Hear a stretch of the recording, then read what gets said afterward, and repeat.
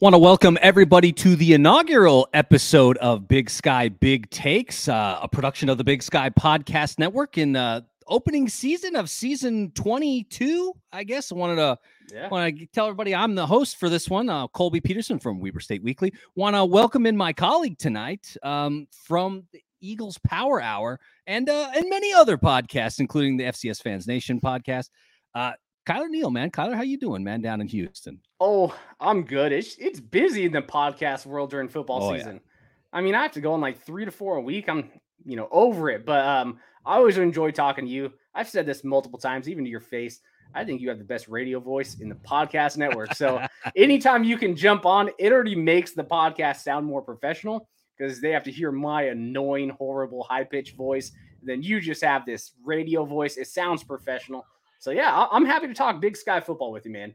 Absolutely, and but here's the trade-off, folks. Colby might have the voice, but Kyler's got the analysis, so that's why we keep him around. He knows FCS football, and he knows it well. So let's talk a little bit about Big Sky football, Big Sky Big Takes. That's what we're going to do this season. Is today we're gonna kind of highlight 3 of the biggest, or I would say the most impactful games in the Big Sky Conference. Would you agree, Kyler? What we're going to talk about today? Yeah, there was a few like decent games, but these were definitely the ones that were the most important for conference standing, potential playoff caliber, squads. Yeah, these 3 games, I mean, it almost seemed like one of them that we're going to speak about, it was almost like a playoff eliminator game. I mean, maybe it's not because it's so early. It's a first conference game of the season, but some of these teams were like that middle tier squad where we're like, maybe they're going to jump up into that playoff caliber. Maybe they're going to get dropped down below. So one of them that we're really going to talk about, it seemed like a playoff eliminator for sure. But yeah, man, there's the 3 games we're going to talk about. Yeah, they were definitely the most monumental games in conference slate. Yeah. So we're going to talk a little bit about those 3 matchups tonight. And then as well, we're going to give Kyler and myself an opportunity to kind of give our weekly offensive and defensive MVPs in the Big Sky Conference. And then, then we'll just kind of see how things go. And then from there, maybe we'll switch it up next time. We'll see. But want to encourage everybody, if you are a fan of Big Sky football and any of the schools that exist in the Big Sky Podcast Network, go ahead and check them out individually. Of course, Kyler himself, the proprietor of the Eagles Power Hour, not just football, but sometimes a little bit of hoops as well. But right now, football is the name of the game. So if you want to know about what Eastern Washington has and what they're doing up in Cheney, go ahead and check them out. Red Turf repping up there. And then all of our other colleagues, of course, we've got Tubbs at the Club doing, the University of Idaho fan podcast. We have our friends R&R Catcast. They're talking about Bozeman, talking about what's going on at Montana State. Grizz Fan Pod. It's long, but it's worth it, guys. Yeah. You can get through it.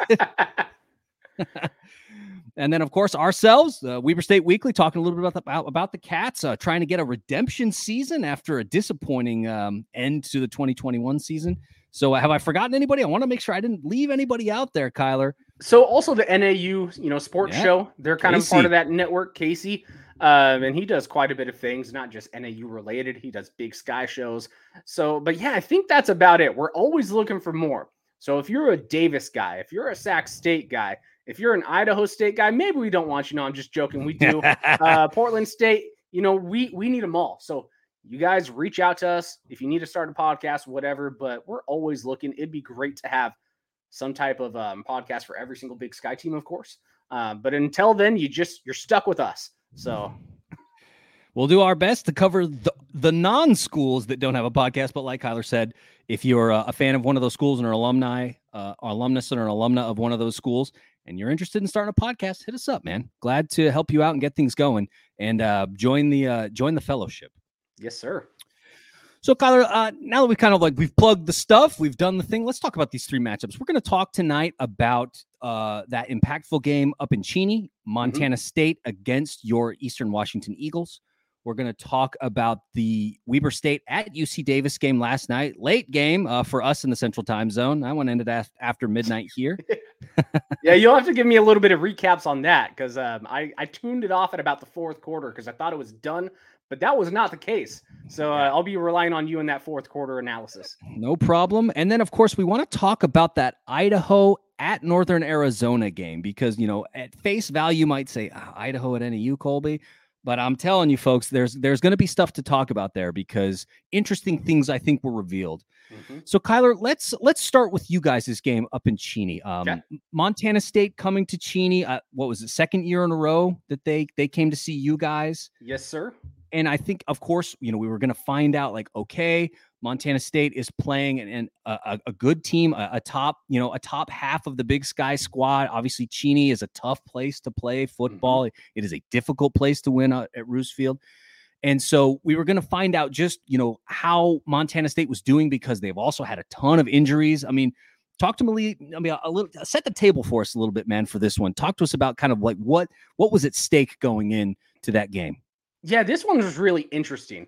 I mean, just because Montana State had so much hype behind them, right? Coming into the season, they were just, the title finalists in Frisco where they, played North Dakota State. So there was a lot of hype. This program's been building for a while under Choate, and then they get Vigen. He's also a North Dakota State guy.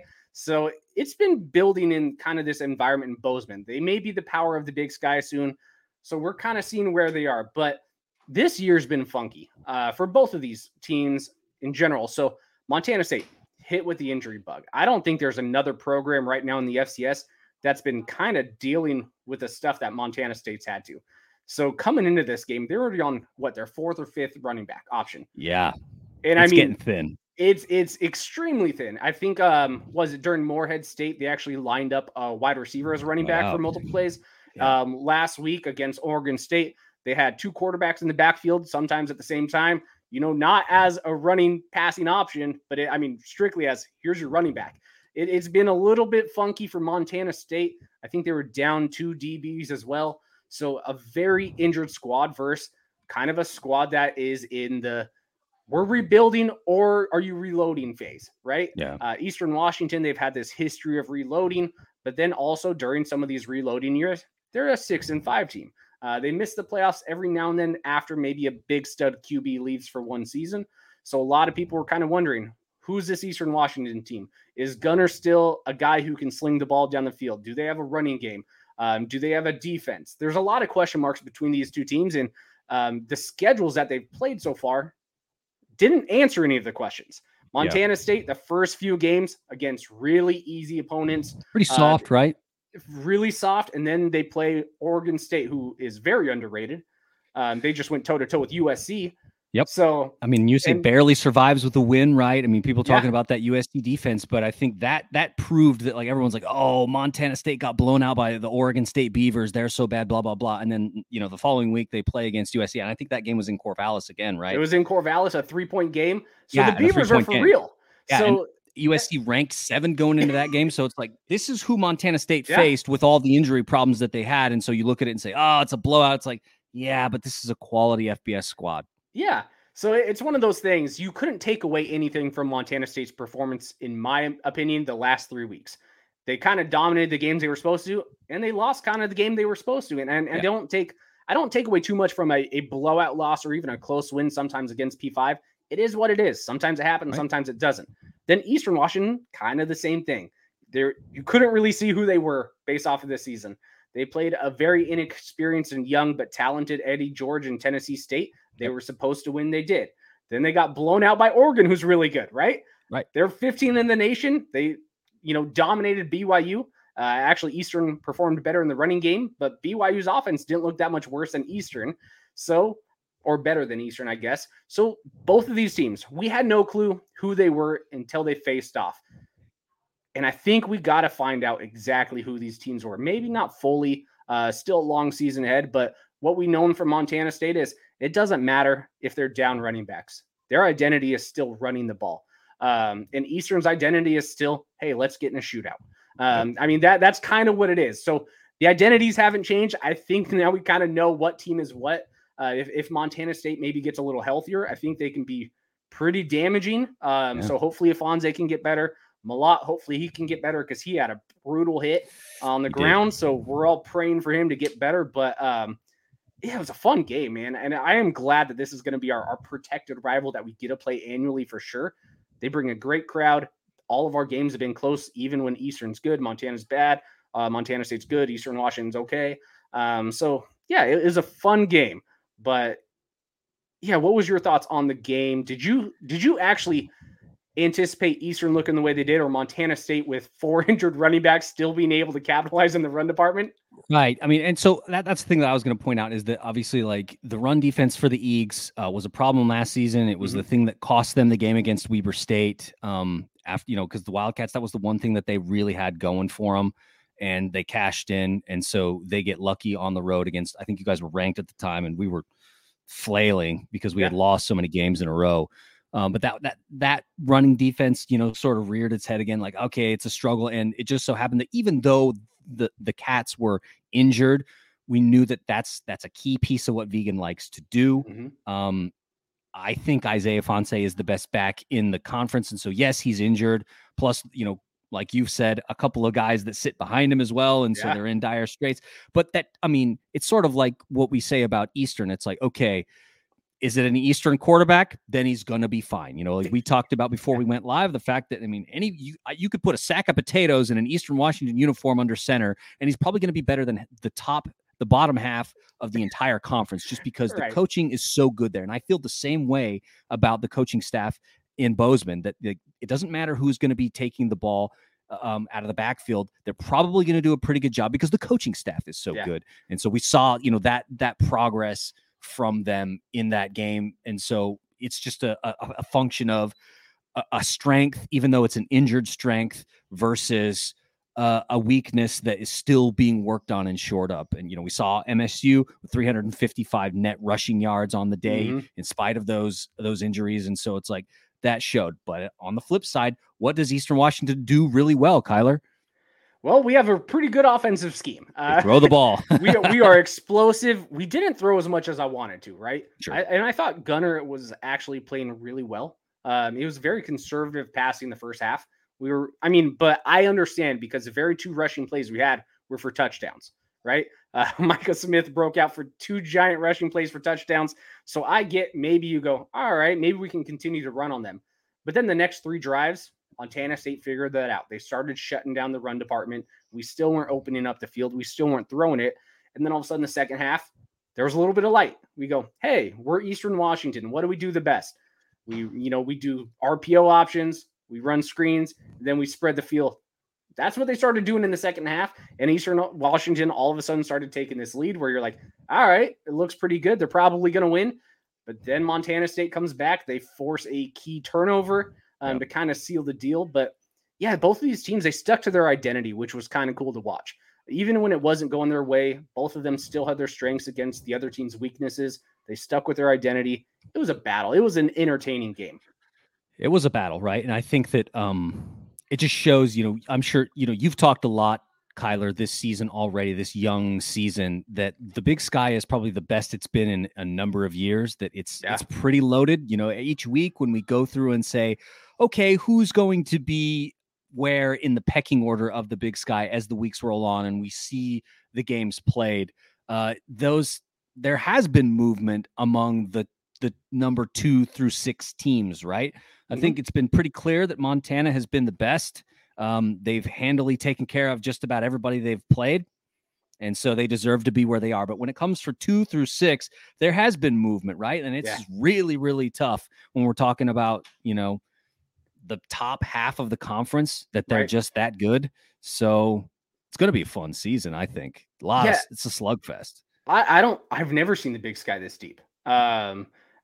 Typically the Big Sky in previous years, you have your title contending team, right? You always have that one team who can at least make it to the semifinals, something like that, be a title contender.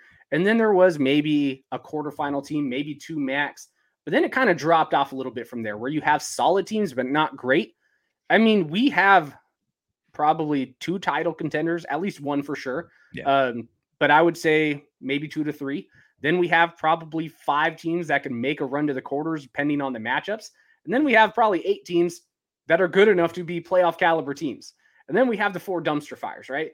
But this is by far the deepest I've ever seen the Big Sky. And it's been fun to watch this season. We finally went toe-to-toe with the Valley. There were some matchups. I would have loved to see the top teams always versus the top teams. Yeah. But we went toe-to-toe with the Valley. And the nice thing was our, 7th maybe ranked team in the Big Sky went toe to toe with their number 2. So, I mean, it kind of proves some things that maybe the Big Sky is finally on that same level as Valley or even passing them. We just maybe don't have that North Dakota State. But Montana looks like they're building it the correct way. But yeah, the Big Sky's loaded. It's interesting. Yeah, and so I think we should anticipate more games like what we saw in Cheney. Like you said, unfortunately, the Eagles fall to the Bobcats 35-38 in, a thriller, I would say, man, because like you pointed out, there was that late turnover that gave the Bobcats a short field and an opportunity to come back and score a touchdown and put themselves up. That really kind of put the pressure back on the Eagles, because at that point, for them, the clock was their friend. Just, let things happen, maybe put a few more points on the board to make it a 2-possession game and put it away. A key turnover, which turnovers are always very important in football, but I think they are going to be especially important as Big Sky play gets started, because turnovers are largely going to predict who wins. Because we'll talk about the next game in turnovers with Weber State and Davis, but because the conference is so stacked, it's going to be really difficult to give up 1, 2, 3 turnovers in a game and maybe not get them back. Like, you're going to have a really deep hole to get out of, because you can't make those kind of mistakes against a team that's just that good when you're talking about the top half of the conference, maybe the top 3 quarters. Yeah. Turnovers are going to be huge this whole season. I mean, like we've been just mentioning, there's maybe 8 caliber teams that can be a playoff caliber team. We're not going to have 8 teams in the playoffs, right? But there's at least 8 teams who can play spoiler to the playoff runs in this conference this year. So turnovers is definitely going to be key. If you can protect the ball, if we protected the ball right there, we win. I have no doubt in my mind, because the fourth quarter momentum, Eastern was doing whatever they wanted offensively. Yeah. They were driving down the field. They were doing whatever we wanted. All of a sudden, Montana State made an amazing defensive play, got RB to just drop that ball. I mean, it was a perfect hit. The fumble that changed the game, it set the tone. There's still a little bit of time for that comeback, which a little bit of controversy. But overall, I still don't blame the ref in that type of scenario, because that fumble was the deal breaker. If you hold on to the ball, you most likely win. I mean, that's what it is. If you hold on to the ball, maybe if you play a little bit better run defense, you win the game. But that fumble was crucial. It was a perfect hit by Montana State. Yeah, I want to talk a little bit about that last turnover, because it was a weird play, right? Because the ball comes in, it's a big chunk of yardage, which I think it was 3rd down at the time. Like, they needed that chunk of yardage to continue to move the chains, and have a chance. And so the ball comes, across the middle, and tell me the guy who caught it, but he catches it in the air. Yeah, it was Nolan Ulm. Yeah, I'm pretty sure. Let me double check on that one, but I'm pretty sure it was Nolan Ulm. Catches it, comes down, but then like the ball comes loose, and the camera angle was really like the way he landed, and then the corner is there with the safety right next to him, and like this weird thing happens, and the ball pops out into the air. Safety is there, grabs the ball. Yeah, that's the turnover, and that's basically the game, right? Like, that's it. And then there's controversy, like, oh, is it really going to be this, or should it be back there? Blah blah blah. Like, I don't know, man. But that was like you said, a tough play that really, I think, like I said, crystallizes what we've talked about here, that turnovers are probably going to be really, really key, because there's so much parity within the conference this year, that even the slightest fumble or I don't know, what do you want to call that, Kyler? Is it a fumble? Is it an interception? How do you? I mean, on the field, it's an interception, right? That's what it was called. Yeah, because it pops up in the air. He hurries and grabs it. Yeah, I personally think it was either a catch or bare minimum an incompletion, because I'm pretty sure the ball hit the ground after he was on the ground. But I mean, either way, like I said, the fumble, the drive before that was way more crucial. But yeah, it was interesting. It is what it is. It was such a quick play. I don't blame a ref on missing that, or maybe we're just blind. Maybe I'm blind, but that slow motion shot kind of made me go, ooh, that ball didn't really move once he brought it to his body. It was definitely in the air, dangling around his hands, but when he brought it to his body, and then the knee went down, it was such a quick play. It is one of those things where you probably just have to keep whatever's called on the field, just because it is such a fast play, and you don't really see when the ball got out of his hands, where the safety got it. Yeah, it's a little tough, but yeah, I mean, that's what's going to happen in the Big Sky this year. It's going to be crazy.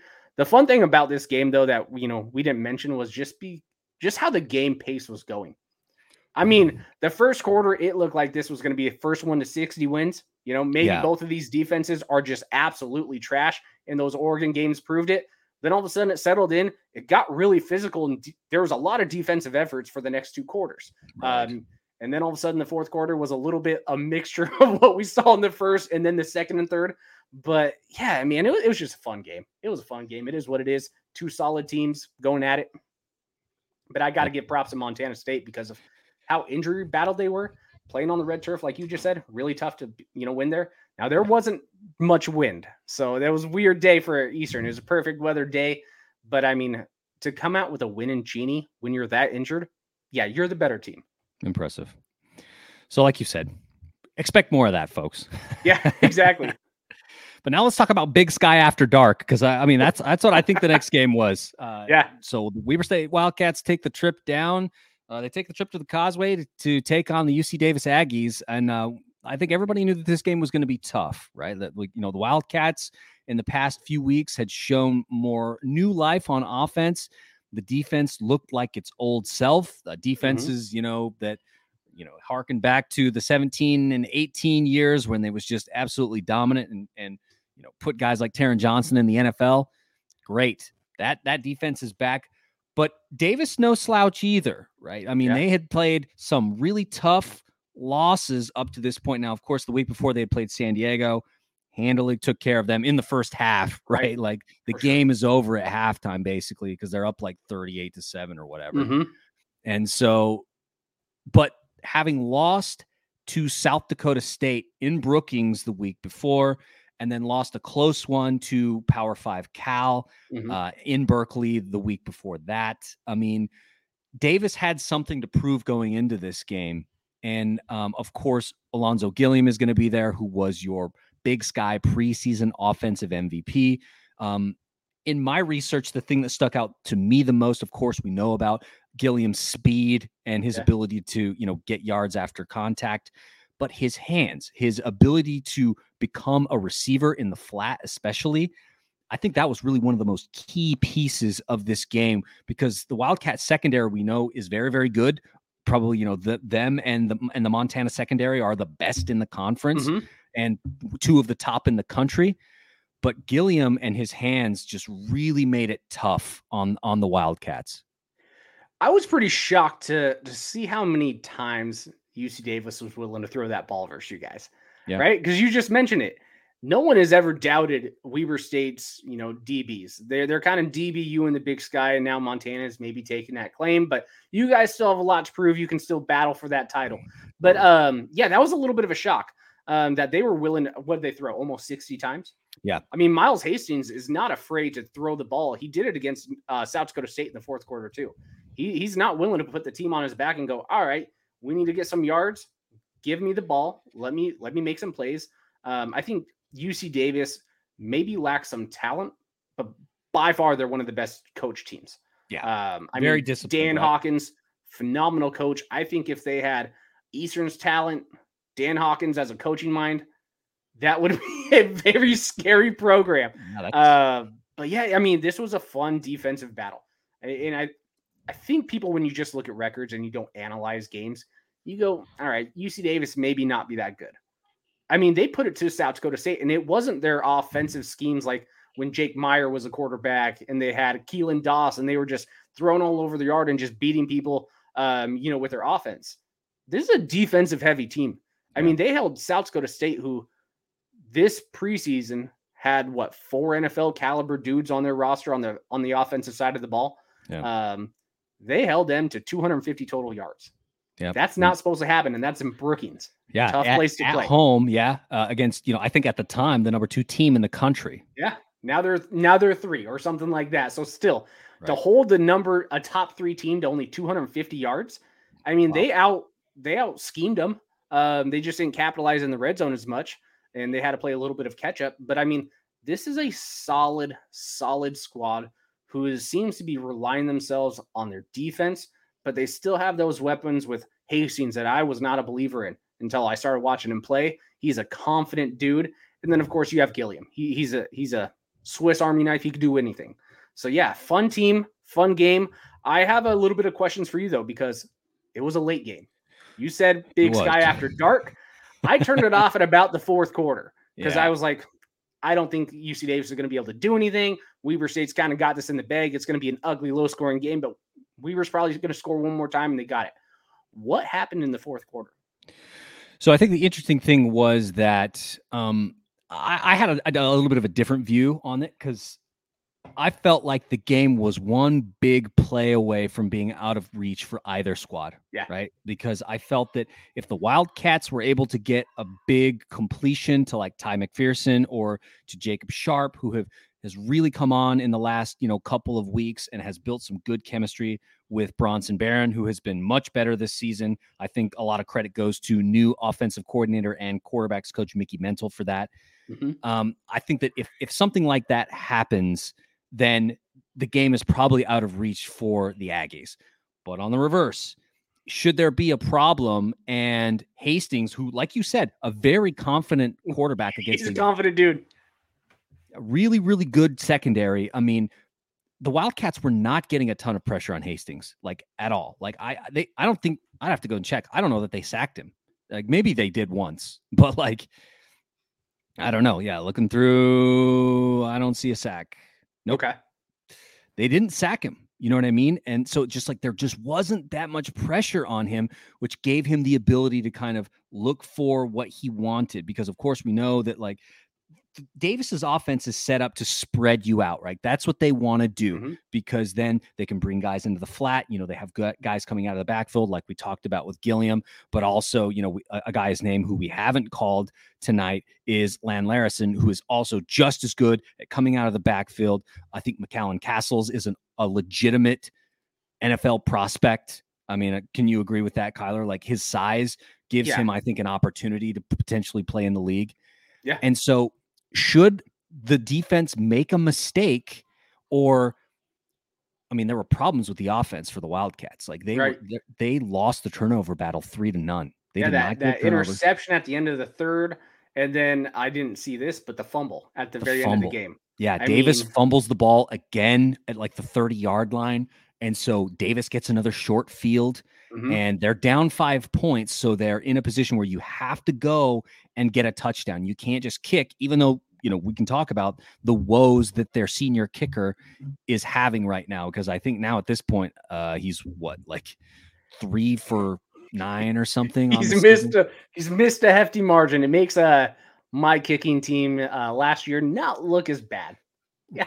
Right. And we talked a lot about that last season, right? About the fact that Eastern had, problems with special teams and it probably hurt them in a few situations. That seems like what's going on with UC Davis this year. Yeah. And I was stunned to see a senior struggle that much because, I don't know. I feel like at that point, you know what you're doing, right? Do you know if there's been any injuries that he's had? Because I'm not aware of anything that like maybe set him back, like, some type of broken toe, ACL tear. I mean, never know what's going on, but also I feel like kickers is just such a mental game. And once you miss a few that you just have faith you're going to do, that mental game could carry on the whole season. And this may be the Achilles heel for UC Davis. Yeah, I mean, because we know after what we saw last night, I think we can all agree that like this Davis defense is absolutely solid. I mean, they are really solid. I was going to put together a quick reel for Weber State Weekly because I wanted to call out. He was actually a local guy who was playing for Davis. What was his name? He's the one that had the 2 picks in the South Dakota State game. A linebacker, but he is like Rex something. But anyway, I can look up. But I fully expected him to have a much bigger role, but Davis's front 7 really, I thought, did a good job of getting to Barron. I mean, he was hurried an awful lot, and the Wildcat offensive line is pretty thin. There have already been some injuries. There were injuries in camp, and so there have been some guys that really have needed to step up. And I think by and large they've done okay. But as the season wears on, and the way that the Wildcats schedule is set up, it's going to get tougher as time goes on. They're going to play Davis.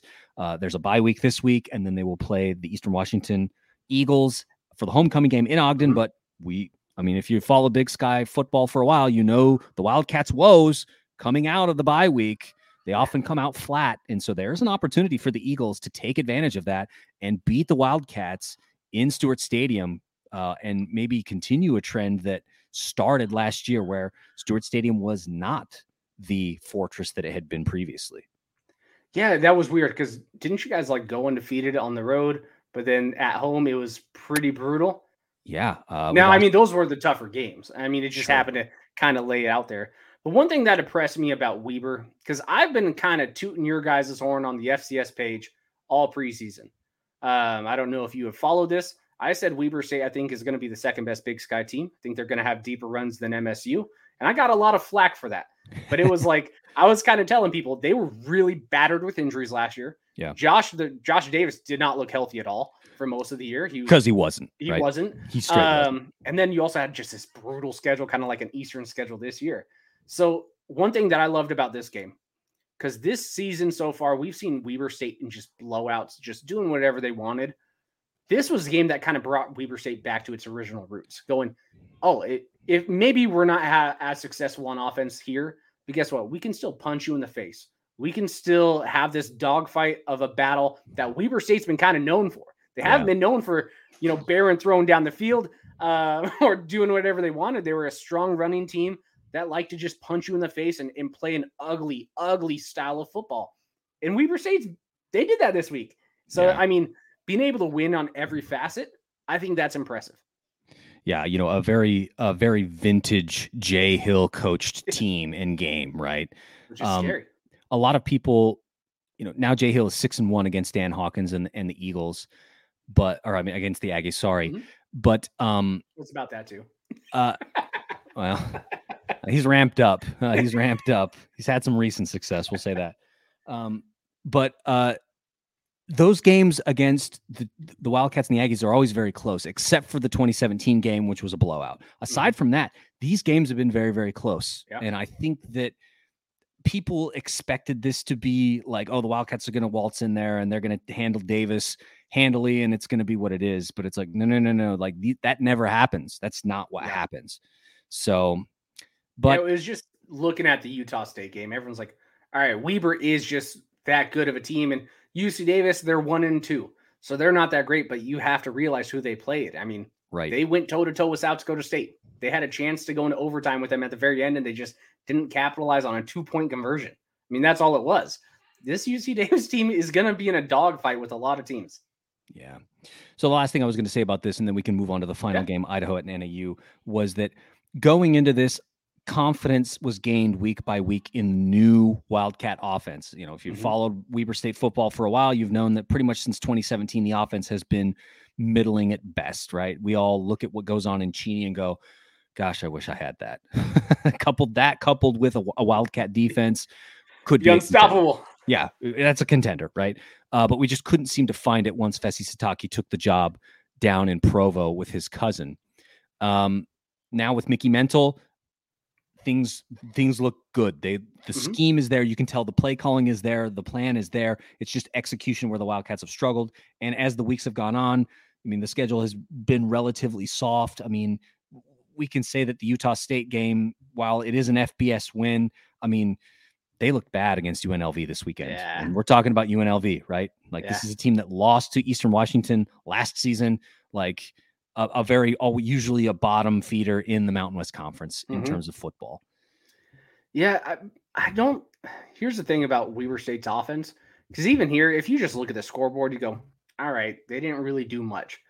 You still had yards. You were still driving down the field. It was just those turnovers that kind of cost you. Right. You still had 50, 60, something like that yards. You had as many yards as Eastern had. Eastern put up 33 points. So, if you can just capitalize on some of those turnovers, Weber State's looking pretty good. Yeah. And so what I was going to say was that as the weeks have gone on, especially after that Utah Tech game, people in Ogden, I think, were feeling very good about the direction that the offense was going, starting to feel like maybe this is an above average offense that can hang with the top of the conference and maybe the top of the country. This game brought that all back down to earth, right? To say like, okay, Davis has a tough defense. We know that. We saw that. If you had paid any attention at all to the Aggies, you knew that this was going to be tough. And if the Wildcats were going to have offensive success against them, that was going to be a big tell for the way that things were going to go. Because we've been talking about 3 weeks in October. That is where the Wildcats season will be made against Montana State, Montana, and SAC. They had 2 really great drives.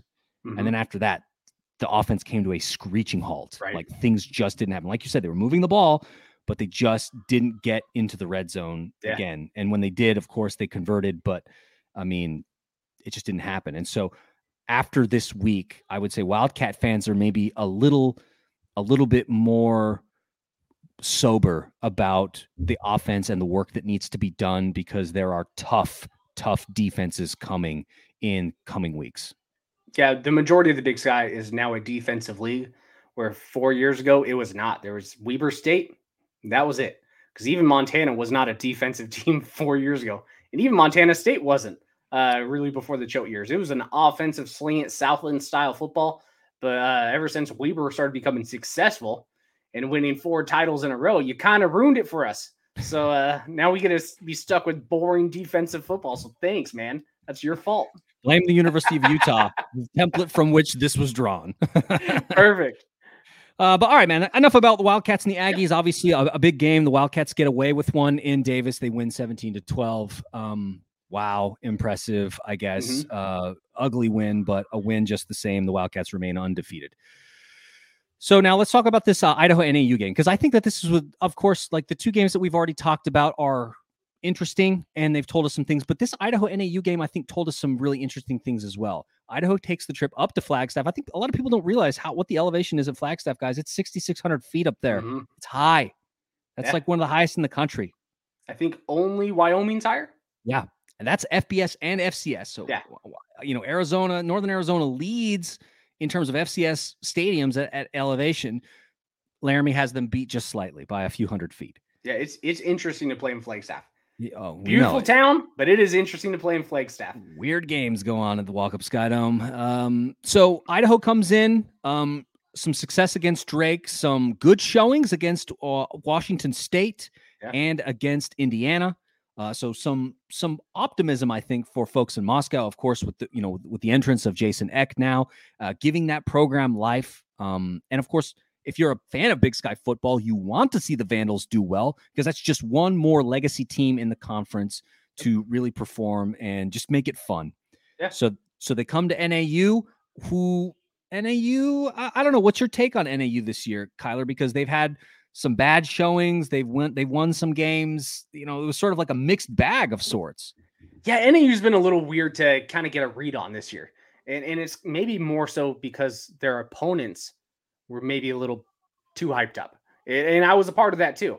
So, of course, they looked bad against Arizona State. I'm not going to blame them for that. They were supposed to look bad. Yeah. Then they beat Sam Houston State, and they beat it in a way that Northern Arizona has never beat anyone before. It was their defensive effort. It was, 10-3, something like that. That is not a Northern Arizona game, especially against Sam Houston State, where I know if you're just a Big Sky fan, maybe you're not aware of it, but Sam Houston State was one of the most dominant programs outside of North Dakota State in the last 10 years, and they are transitioning to FBS. They have added scholarships. So NAU went to Sam Houston State, which is a very tough place to play to. They've only lost one home playoff game out of their 30 playoff wins or whatever they have. It's ridiculous. And that was against Montana State team who went to the national championship last year. Yeah, so very good team, but all of a sudden Sam Houston doesn't look very good. They went toe-to-toe with Tarleton State, who's a transitioning D2 to FBS team or FCS team. They looked really bad there. So maybe we're going that Sam Houston State win wasn't as impressive. And then they played North Dakota, who was getting top 25 rings. Yeah. This is not North Dakota State, guys. This is the Fighting Hawks, or whatever you want to call them up there.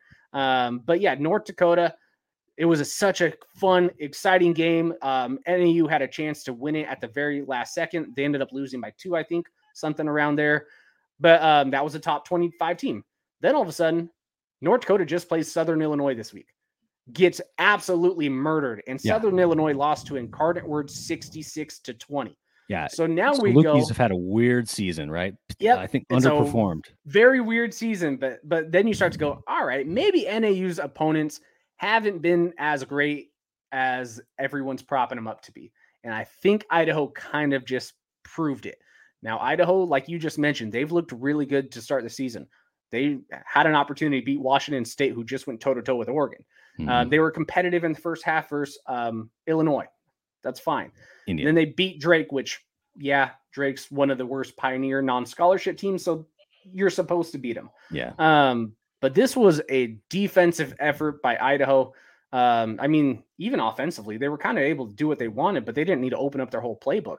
But they shut NAU down completely in Flagstaff. They have RJ Martinez. That's he was a freshman of the year in the Big Sky. He was kind of that guy who we thought maybe is the best returning quarterback in the Big Sky. No, he did not look good against Idaho. He threw for like 40%. I was kind of impressed. They kept trying to sling it, but that's only because the run game wasn't very successful either. But yeah, man, this proved that Idaho's defense is for real. And what's impressive is their offense looks very capable. Their quarterback, McCoy, he threw 95%? Yeah, 18 of 20. Yeah, there we go. Whatever percentage that is, pretty much 90%. So he was able to do whatever he wanted. Now, he doesn't stretch the field as much as some of the other quarterbacks, but he can make big throws. He's got a big arm. But yeah, Idaho was a perfect scheme. And this is where I was kind of talking about. Maybe this was that one playoff eliminator game. Because I think now we look at NAU, which after that Sam Houston, when you go, they're a potential playoff team.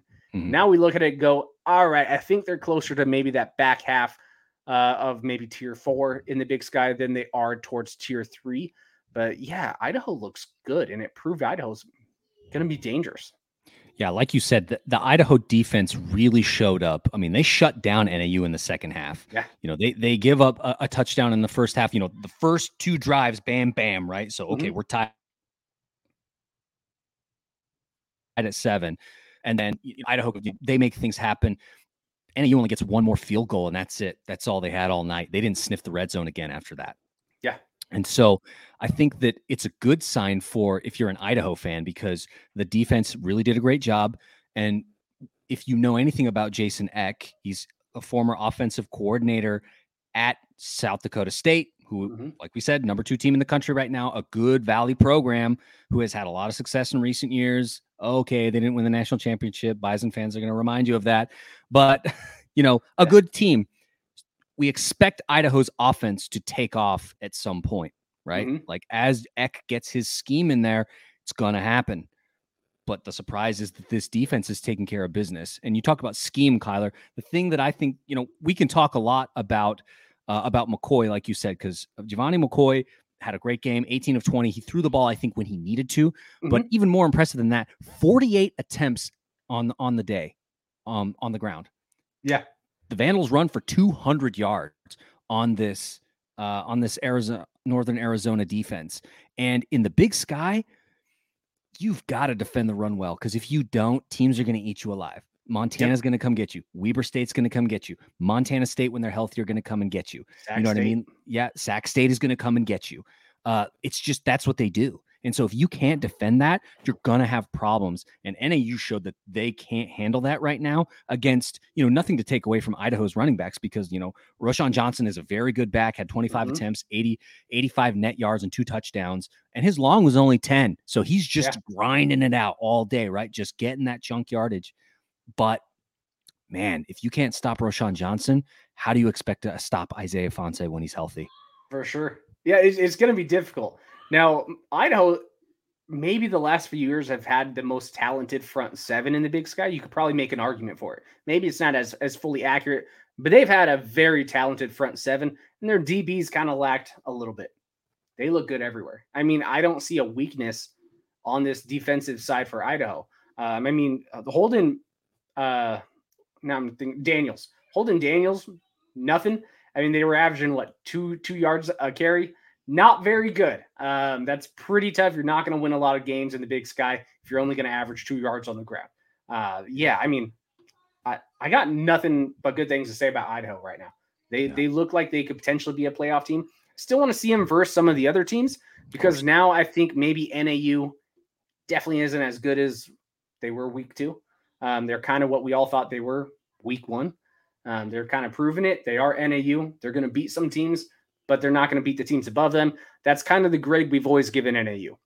If you beat NAU, you're probably pretty good. If you lose to NAU, you're probably pretty bad. I still think they're that wall. That's kind of what my take on NAU is. I think they're still that barrier. They're the gatekeeper. Well, what I would say is the caveat is this, because Jay Hill has had some really bad luck in Flagstaff. You're the weird anomaly. So that's what I was going to say. If you're playing NAU in Flagstaff, weird stuff happens, like you said. But if you're playing NAU in your place and you lose, that's on you. Yeah, for sure. Yep. Yeah, I mean, I got nothing more to say about this. I mean, Idaho, I'm happy they're back. I mean, it seems like they're back. I still want to see them against a Weber, a Montana, something like that, to really see where they are. But I think they're a few years ahead of schedule. Once X starts getting his tight ends in there, getting his running backs in there, this is going to be a very dangerous program. Yeah. So Vandals get the road dub 27-10. A good win for them. So now a two-game winning streak for them and to open Big Sky play. I mean, things look good. The schedule is going to get a little bit tougher. There are some protected rivalries coming up. I think they have to go see you guys in Cheney this year, right? No, since Montana State's coming to us, your protected rivals, one's always going to be away, one's at home to make it a little more fair. So you guys got to go to Kibbe. Yep, we got to go to Kibbe, which ever since they've come in, we've had really bad luck in the Kibbe Dome. Yeah, so long as the kicking is okay, you're okay. Yeah, we'll see. Nothing weird happening, hopefully. Yeah. All right, Kyler, I mean, we've talked a lot, man. So I want to wrap up the show and just kind of get your takes on who you think is the offensive MVP and the defensive MVP in the Big Sky this week. Well, the offense was a little lackluster across the board, outside of Montana blowing out Portland State. But a lot of that was special teams and defense too. So I actually have to give the offensive MVP to Chambers. Montana State's quarterback, the secondary quarterback, he came in after Malott was injured pretty bad. His head bounced off the turf really hard. Looks like a concussion. Hope he's healthy. Hope he's fine. But Chambers, not the best passer. His throwing wasn't very good. The difference is he ran for about 170 yards on the ground. He was able to do whatever he wants, which was unfortunate as an Eastern fan. But yeah, if you needed on a 3rd and 6, Chambers, you knew he was going to take it, and he just was a bulldozer. He plays way bigger than 6'3". I'll say that. He looked like he was 6'7" out there, but agile. Yeah, he's a tank. And that's my offensive MVP. I don't think we can give it to, or I can't give it to anyone else. No, I can't either. Because in terms of the value that he provided for that Montana State team to come back and win, because that's the thing that if you didn't watch that game, you have to realize, folks, that Montana State comes back and takes the lead late against the Eagles to put the pressure back on them to say, okay, you have to beat us. And then the Eagles are in a pinch and they need to move the ball down the field quickly because the clock is running out under 2 minutes. Like you said, he did a great job. Chambers showed up, made sure to take care of his guys, get them what they needed, even though he's not the best passer. Yeah. Got it done with his legs. And I mean, game ball goes to him. Back. Yeah, he really did. Yeah. So let's flip the ball then, man. And let's talk about defensive MVP. A lot of good defenses in the Big Sky this week. I mean, some good defensive performances. Sack handling Colorado State and Fort Collins. I mean, obviously we've talked about the Wildcats. I mean, the Grizz did a great job against Portland State. You know, we know that, Barney, Coach Barney is he's an offensive mind. Who's your defensive MVP this week? I hate it. I got to give it to Robbie Hauk. I just absolutely hate doing that. Understandable. He's my least favorite player in the Big Sky, but I mean, his performance, you got to give him props. Didn't he? Was it the Montana State or the Montana record or the Big Sky record in total tackles?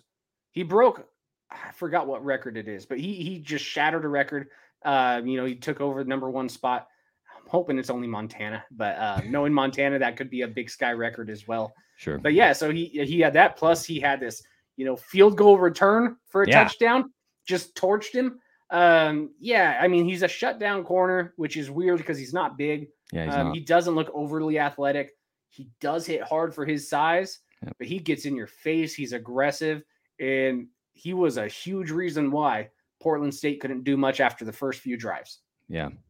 Portland State has success early, some trickeration. You know what I mean? They come out, They stun Montana with, and go up 7-0 very early in the game in that opening drive. They have a little bit of success after that, but not much. The Grizz take over. Okay, you're at Wash Grizz. This is a very difficult place to play, probably one of the most difficult in the country. So things happen, and I think that's totally fair, even though I'm with you. I don't love how, as a Wildcat fan who has, suffered at the hands of the Grizz many times. But I mean, you have to respect game. So I think for mine, man, a little bit of bias on this one because I am going to choose somebody from the Wildcat secondary because it was so clutch against that Davis offense, because Hastings was throwing the ball. There were, lots of good outs. And so I wanted to give my offense or defensive MVP this week to Eddie Heckard, because Eddie Heckard had some really, really critical PBUs. Now, there were no interceptions in this game, which they had their opportunities. There were a couple of drop balls where the Wildcats could have taken the ball back, and it really would have been big for, I think, confidence and also to get the defense off the field. But Eddie Heckard had some really critical PBUs that put the Aggies in tough situations that made them have to choose. And so a little bit of bias, like I said, from me as a Wildcat fan myself. But man, that Wildcat secondary was just so critical to getting that win last night that I got to pick somebody, and I think it's Eddie Heckard for me. I don't think that's bias. It's bias if he didn't do anything, right? Sure. It's bias if he didn't have an interception, right? Or I forgot. But yeah, no. Amazing defensive player, amazing defensive performance. And Weber State won that game off of their defense. Yeah, that's not bias. You're fine. Yeah. So, folks, that's our takes this week for Big Sky Big Takes. Want to thank Kyler Neal from the Eagles Power Hour podcast for chatting with me a little bit. Like we said, make sure to check out the Big Sky Podcast Network, folks, if you're interested in learning a little bit more about what's going on across the sky. A number of teams have fan podcasts, and so glad to keep you in the know. Kyler, thanks so much for taking some time to chat with me, man. And until next week, we'll see you. Yeah, sounds good. Have a good one, man.